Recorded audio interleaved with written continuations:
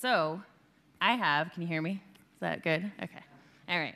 So I have a confession to share with y'all this morning. I really do not like making my bed in the morning. Maybe some of y'all can relate. As a kid, I did make my bed with strong encouragement to do so from my mother. But in my young adult years, I used this quote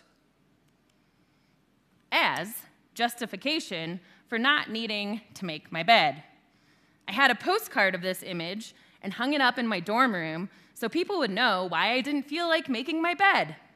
The postcard says, "Why should I tidy my room when the world's in such a mess?"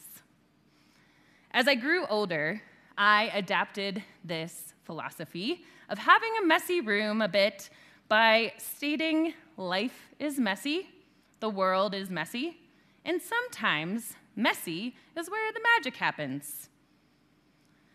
The next two images I want to share with you today are images of my cross-stitching. Do any of you cross-stitch or embroider here, weave? Yeah, raise your hand, yeah. Awesome.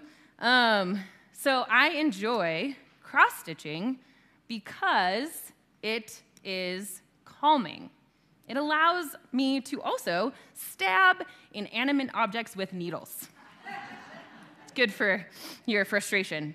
And reliably, at the end of a project, I have created something beautiful that I can enjoy for years. But look at this next image.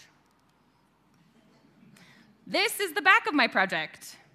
Creating something beautiful is only done when we embrace the messiness. In fact, to complete a cross-stitch project, you must embrace the messy side along with the beautiful side, unless you're a really good cross-stitcher, because I know you all are out there and you can do the back beautiful too. Anyway, you'll have to talk to me about how to do that. Yes, you can cover up the messy side with felt or any other backing, but that mess still happened and still informs the process of creating something beautiful. And I believe this to be a metaphor for how progress can be made in our messy world. So courage is a characteristic that is important when we think about embracing the messiness or imperfection. In our lives, when things get messy, we must remember to have the courage to admit fault, the courage to forgive, and the courage to speak our truth. There are also problems in our society that are messy and complex, and that take courage and commitment to tackle. For example, it takes courage to dive into hard topics like how to dismantle dysfunctional systems of policing that have been so harmful, especially to those with marginalized identities. It takes courage to completely divest from fossil fuels, and it is messy to think about the UU Association doing this and losing money in the process. It takes courage to acknowledge the significance of the Manhattan Project while also recognizing that this project had awful and lasting consequences for some people on the other side of the planet, and even some people here in our local communities. These are messy and hard topics. These are topics that do take a lot of courage to engage in. Can we engage in these hard topics and find solutions? I think we definitely can. It will take a lot of work and commitment, and this is messy work, and the answers are not always clear. Yet, we must have the courage to embrace the messiness, because messiness can lead us to creating something better, something beautiful together.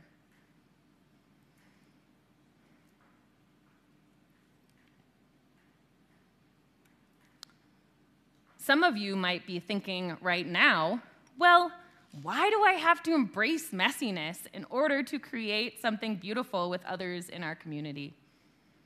A very clear scenario and quick answer pops into my head when I ask this question of myself.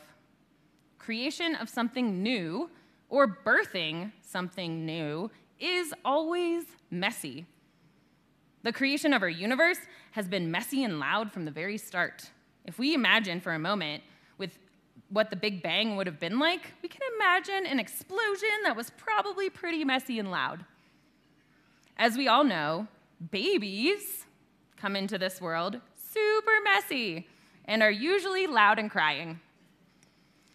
When we dismantle systems that have done harm and rebuild from scratch, the process is likely to be super messy, loud, and unfortunately filled with conflict, which is always messy.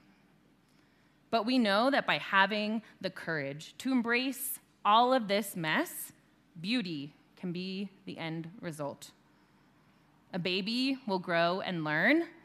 A beautiful universe will be created from an explosive mess. A community of intentional care for all can be created. Beauty can be achieved through the mess of it all. And our UU faith also calls us to embrace this messiness. Universalism, from its very basic tenets, asks us to believe that every single human being is worthy of redemption or a second chance. How messy is that? Kind of messy. Will every single human being embrace that redemption to do better and be better? Unfortunately, we know this is not the case. Yet every single human being is worthy of redemption if they so choose. Even the worst of the worst can be embraced by universalism.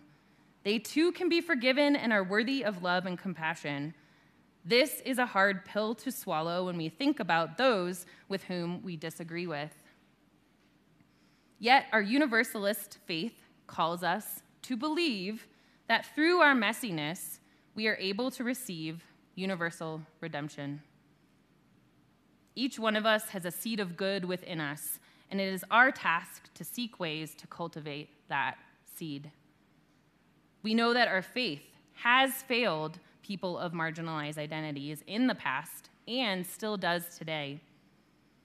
Our work is to acknowledge this messy reality and continue to break down the walls of privilege that have kept people out. We must do better, and we can do better, because that is indeed the good news of universalism. So what it comes down to is this. We must be willing to embrace the messiness in all aspects of our lives because we're imperfect beings.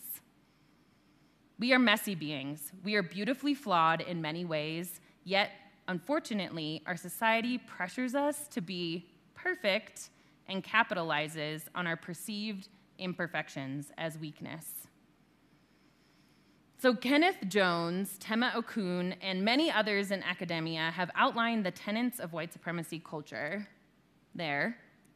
One of these tenets is perfectionism. White supremacy culture is the idea or ideology that white people and their ideas and thoughts and beliefs and actions of white people are superior to those of people of color and their ideas, thoughts, beliefs, and actions. This white supremacy culture has been and still is reproduced by the institutions of our society, a society founded on institutional racism. I could go into all the ways that this institutional racism is still upheld today, and many of us know how that works in our institutions, but that's another sermon. So luckily, Kenneth Jones, Tema Okun, and others have come up with a list of antidotes to the tenets of white supremacy culture. So here are the antidotes to perfectionism that we as a community can work on together in our UU circles, our community groups, in our workplaces, in our schools, and in our governing systems.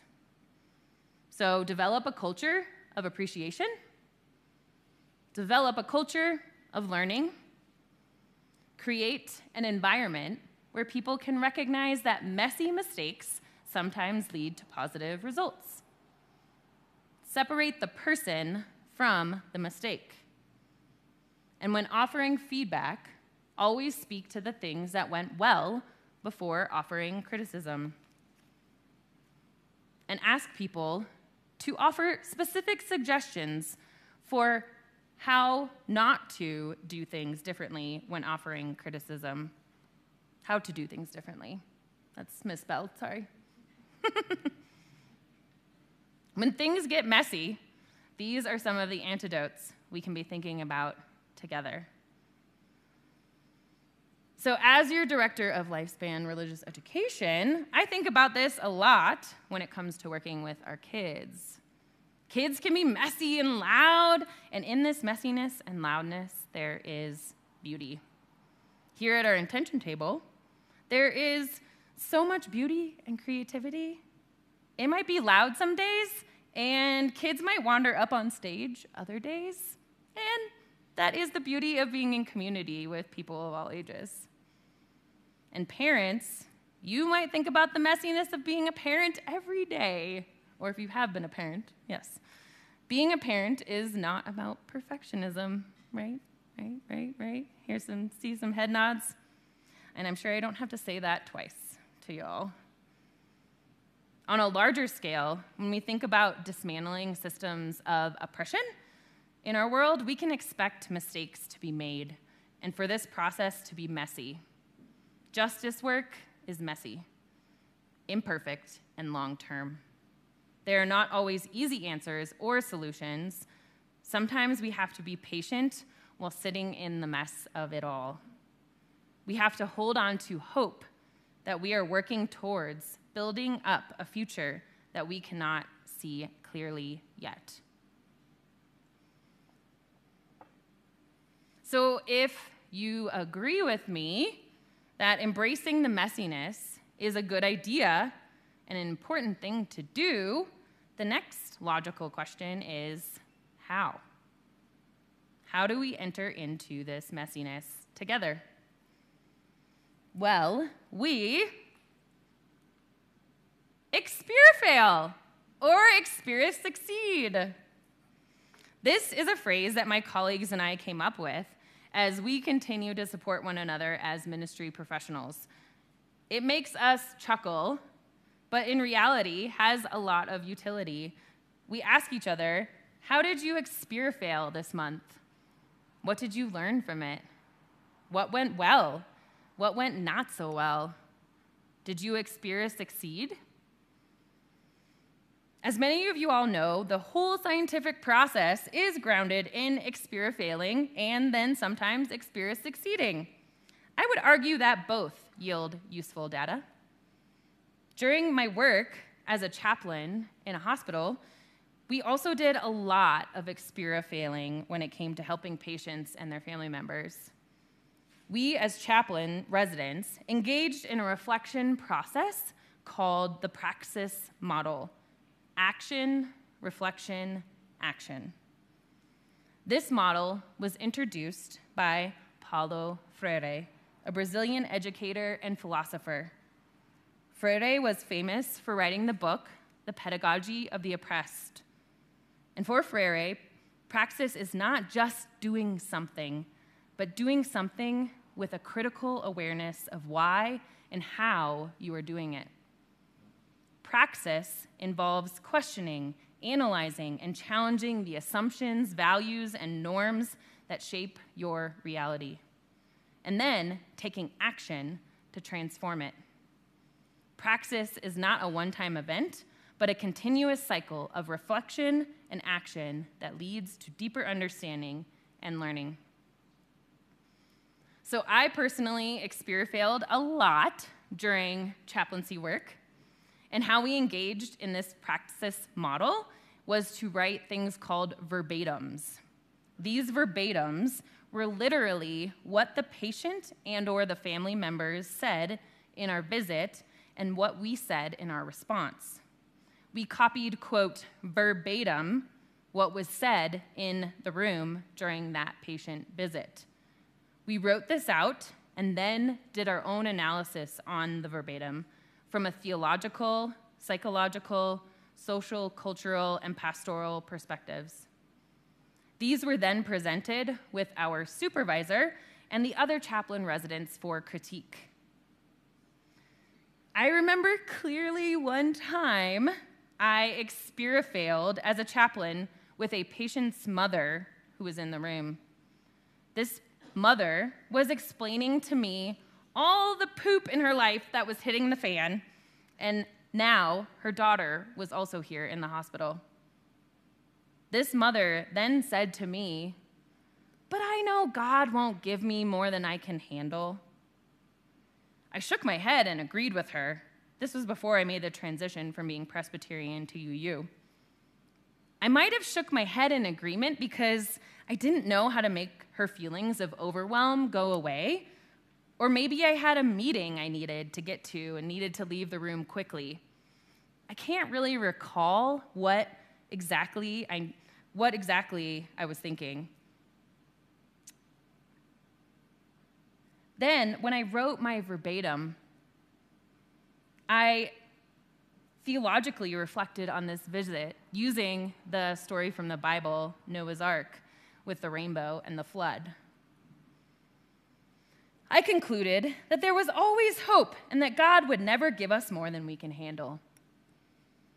When I presented this to my supervisor, he said my theological reflection was crap and asked the question, what if God gives us more than we can handle?